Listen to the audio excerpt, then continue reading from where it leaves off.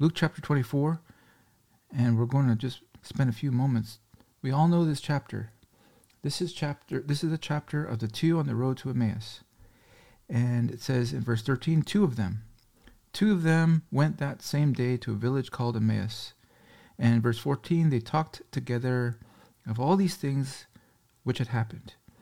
And as they're going along, verse 17, the Lord Jesus Christ himself draws near to these two disciples. One of them is called Cleopas, but the other is unnamed. Cleopas, we're not even sure who he's not part of the 12 or the 11 now.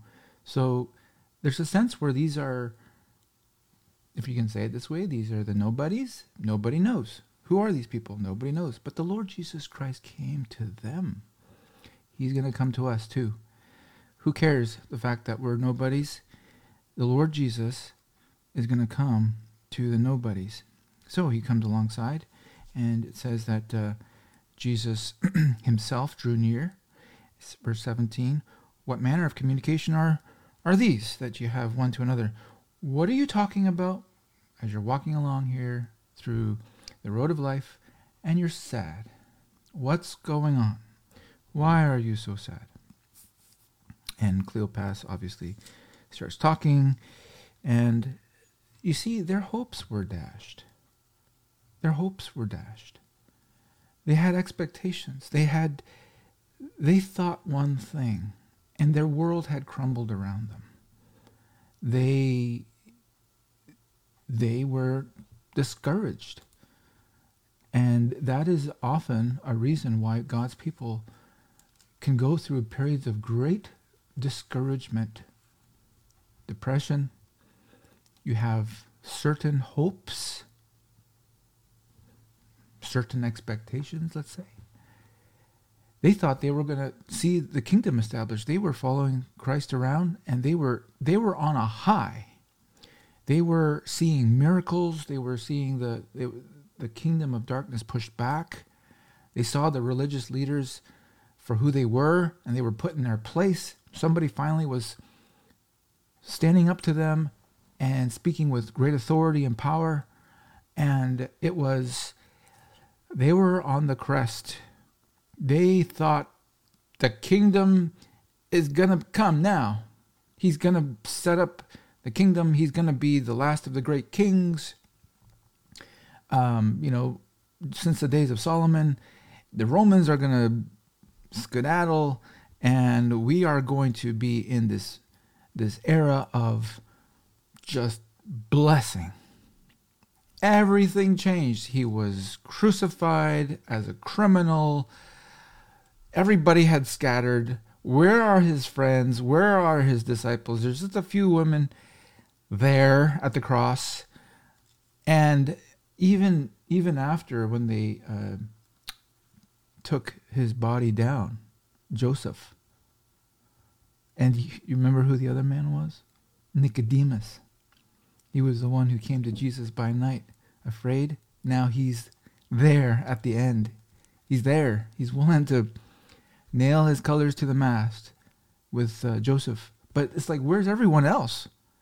You can just understand how just defeated and how sad the whole situation was. I mean, where did everybody go? Everybody was afraid. Everybody was just discouraged. So you have these disciples. They thought he was going to. See, in verse 20 it said, we had trusted that it had been he which should have redeemed Israel. We thought he was the one to set it all up. See, they had a wrong expectation. He was going to come, but he was going to do so much more. They didn't see that part of it. Their faith was so on the lower part of the shelf. They couldn't see anything beyond earthly Israel and the kingdom of it and Solomon, and that's what they thought. Oh, They had no idea. His kingdom is worldwide. This had to happen. And then Jesus, of course, beginning at Moses and all the prophets, he expounded, he opened, that's the word, to them all the scriptures. He brought them back to the Bible. He brought them back to the Bible. He opened the scriptures to them. By the way, all throughout this chapter, you're going to see a constant reference back to the scriptures, to the scriptures, to the word, his words, to the promises, to the prophecies, the scriptures. He opened the scriptures, and you know the story. Afterwards, the disciples were like, our hearts were burning in us. We couldn't understand it. But here's the part I just want us to take away, because there needs to be I was thinking, these prayer meetings, there needs to be not just a nice devotional thought, but there needs to be an action item. What is it that we're calling on people to do? Here's the action item, if I can say it that way. Check this out. In verse 28, they drew nigh to the village whither they went, and he made as though he would have gone further. Isn't that interesting? He made it seem like he was just going to move on. So this is the disciples. They've arrived at their destination. Jesus will say, okay, goodbye. I'm going to go now. And he made as though as he would have gone further. And this is the action item, verse 29. They constrained him. And they said, abide with us. Don't leave. Don't leave me. Don't leave us. That's where we are. This is where we are on our road. We have had 1,044 days of the scriptures being opened to us, have we not? Every single day we have had the scriptures open to us and our hearts burning within us to some degree or another. We have had that. What do we do with this? Do we just keep on? Yes, we'll continue to open the scriptures, but there is something that we must do. You see, there is a sense where the Lord comes close. He draws near to us. Isn't there? We have felt him drawing near to us. We have. I have. I know you have. And there have been others on this call who are not here anymore, who have as well. And by the way, this is not to say that somehow if you're not on the call, you've fallen from grace. Don't be so silly. But if we know human nature, we go through periods of discouragement and depression, if we can put it that way, where the strength of the bearers of the burden is decayed. And what do we need? Our hearts are warmed. We need now to wrestle and constrain the Lord. Abide with us. That was what they needed. Sometimes because of perhaps, maybe, I don't know for sure, but the Lord rebuked them, O fools and slow of heart to believe all the prophets. Sometimes our slow faith, our slowness to believe God can cause the Lord to move on. Perhaps. There is a time when the Lord does move on, right? That was the warning he gave to the churches in Revelation. Repent, or the candlestick will be removed. Back in the days of Joshua, when they had the sin in the camp with Achan, the Lord said, you deal with this or my presence will not be with you anymore. There are times when the Lord will move on. Let's put it this way. Move on to others. What's our business now? We need to hold on. We need to constrain him. We have to wrestle like Jacob did and not let him go. These disciples, that word constrain is a very strong word. It's a very strong word. It wasn't just, just come with us. We have some food here. No, it was almost like they begged him. Physically even, maybe. They constrained him. That's a strong word. Just think of it.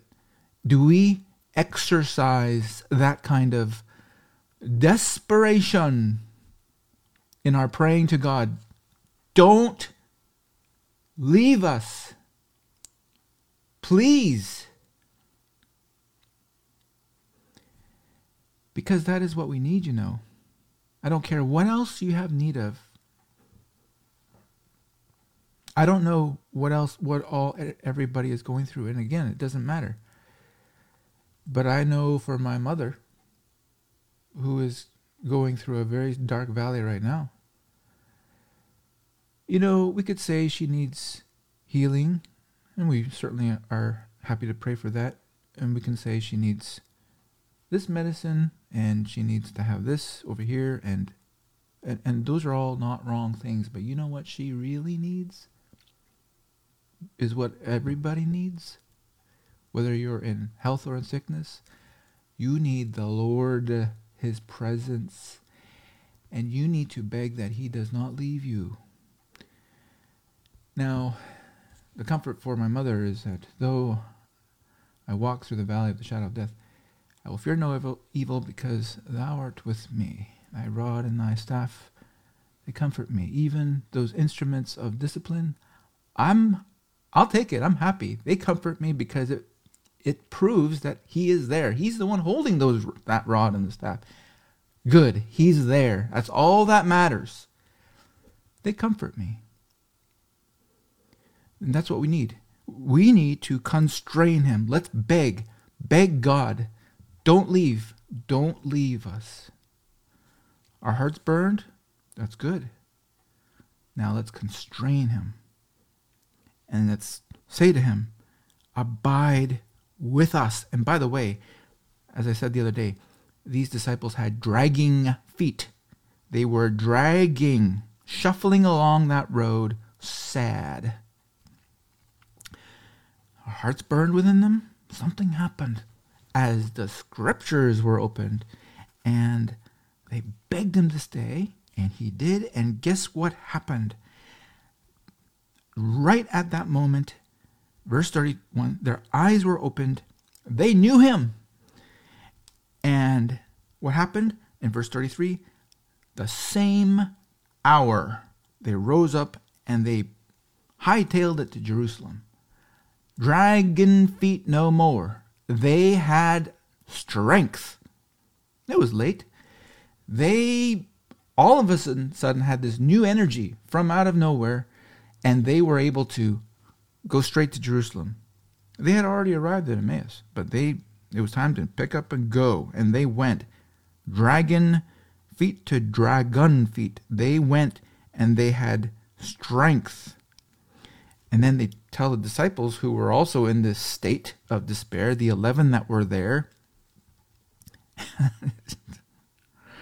Verse 35, they told what things were done and how he was known of them in breaking of bread. That's significant, don't you think? The breaking of bread is typically the phrase that we use when talking about communion. You see, what happened? Their memories were jogged when Jesus broke that bread. Immediately, their minds got clear, and they're like, wait a second. Their eyes were opened. Jesus was there. They just were revived. It was there that he was known of them. That is significant. Don't neglect the communion. And as they were speaking, Jesus himself, can you imagine? He stood in the midst of all of this, and they were scared to death. That would have, it says, they were terrified and affrighted. Jesus is calming them down. Do you have anything to eat? So there he is. He's showing his hands. He's like, I'm here. I'm here. He's eating a piece of fish and a piece of honeycomb. You can just see him there. He's eating it. He's just proving, and he's enjoying it with them. He's saying, this is good. And he's eating it, and they're just like looking at him. They're staring at him. They can't believe that he's even there. And he says, he's going to go, but just wait in Jerusalem until the promise of the Father is sent. And so this is just the most beautiful thing. And I want to be encouraged. I want you to be encouraged.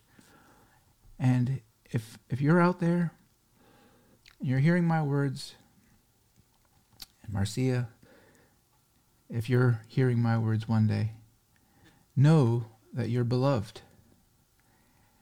And that we are praying for you, and we're praying for one another. So even if you're not here, and even if there are those that are not here, I don't see Dan Brown, but he was very touched the other day when Engela asked how he was doing. If you remember, he sent me a note saying that really touched him. You see, it doesn't take a lot, friends. We don't think it's cheap for us. It doesn't take a lot, but it does an enormous amount of encouragement.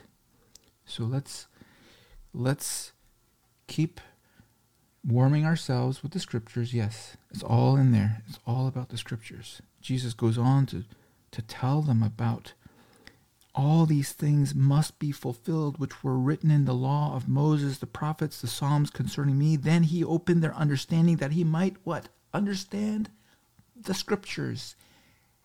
Don't ever get away from that. The Bible. This is Jesus in print, if you can say it that way. And then we want his presence with us, so that even the youths, the young men, natural strength, even they will fall. They will run out of energy. They will become wearied. But they that wait upon the Lord, they that wrestle and constrain him, they shall renew their strength as the eagle. They shall mount up with wings. They shall run and not be weary. They shall walk and not faint. Like Moses, whose force was not abated. Like Joshua, whose strength was the same as it was 40 years ago. That's what we need, is strength. God bless you.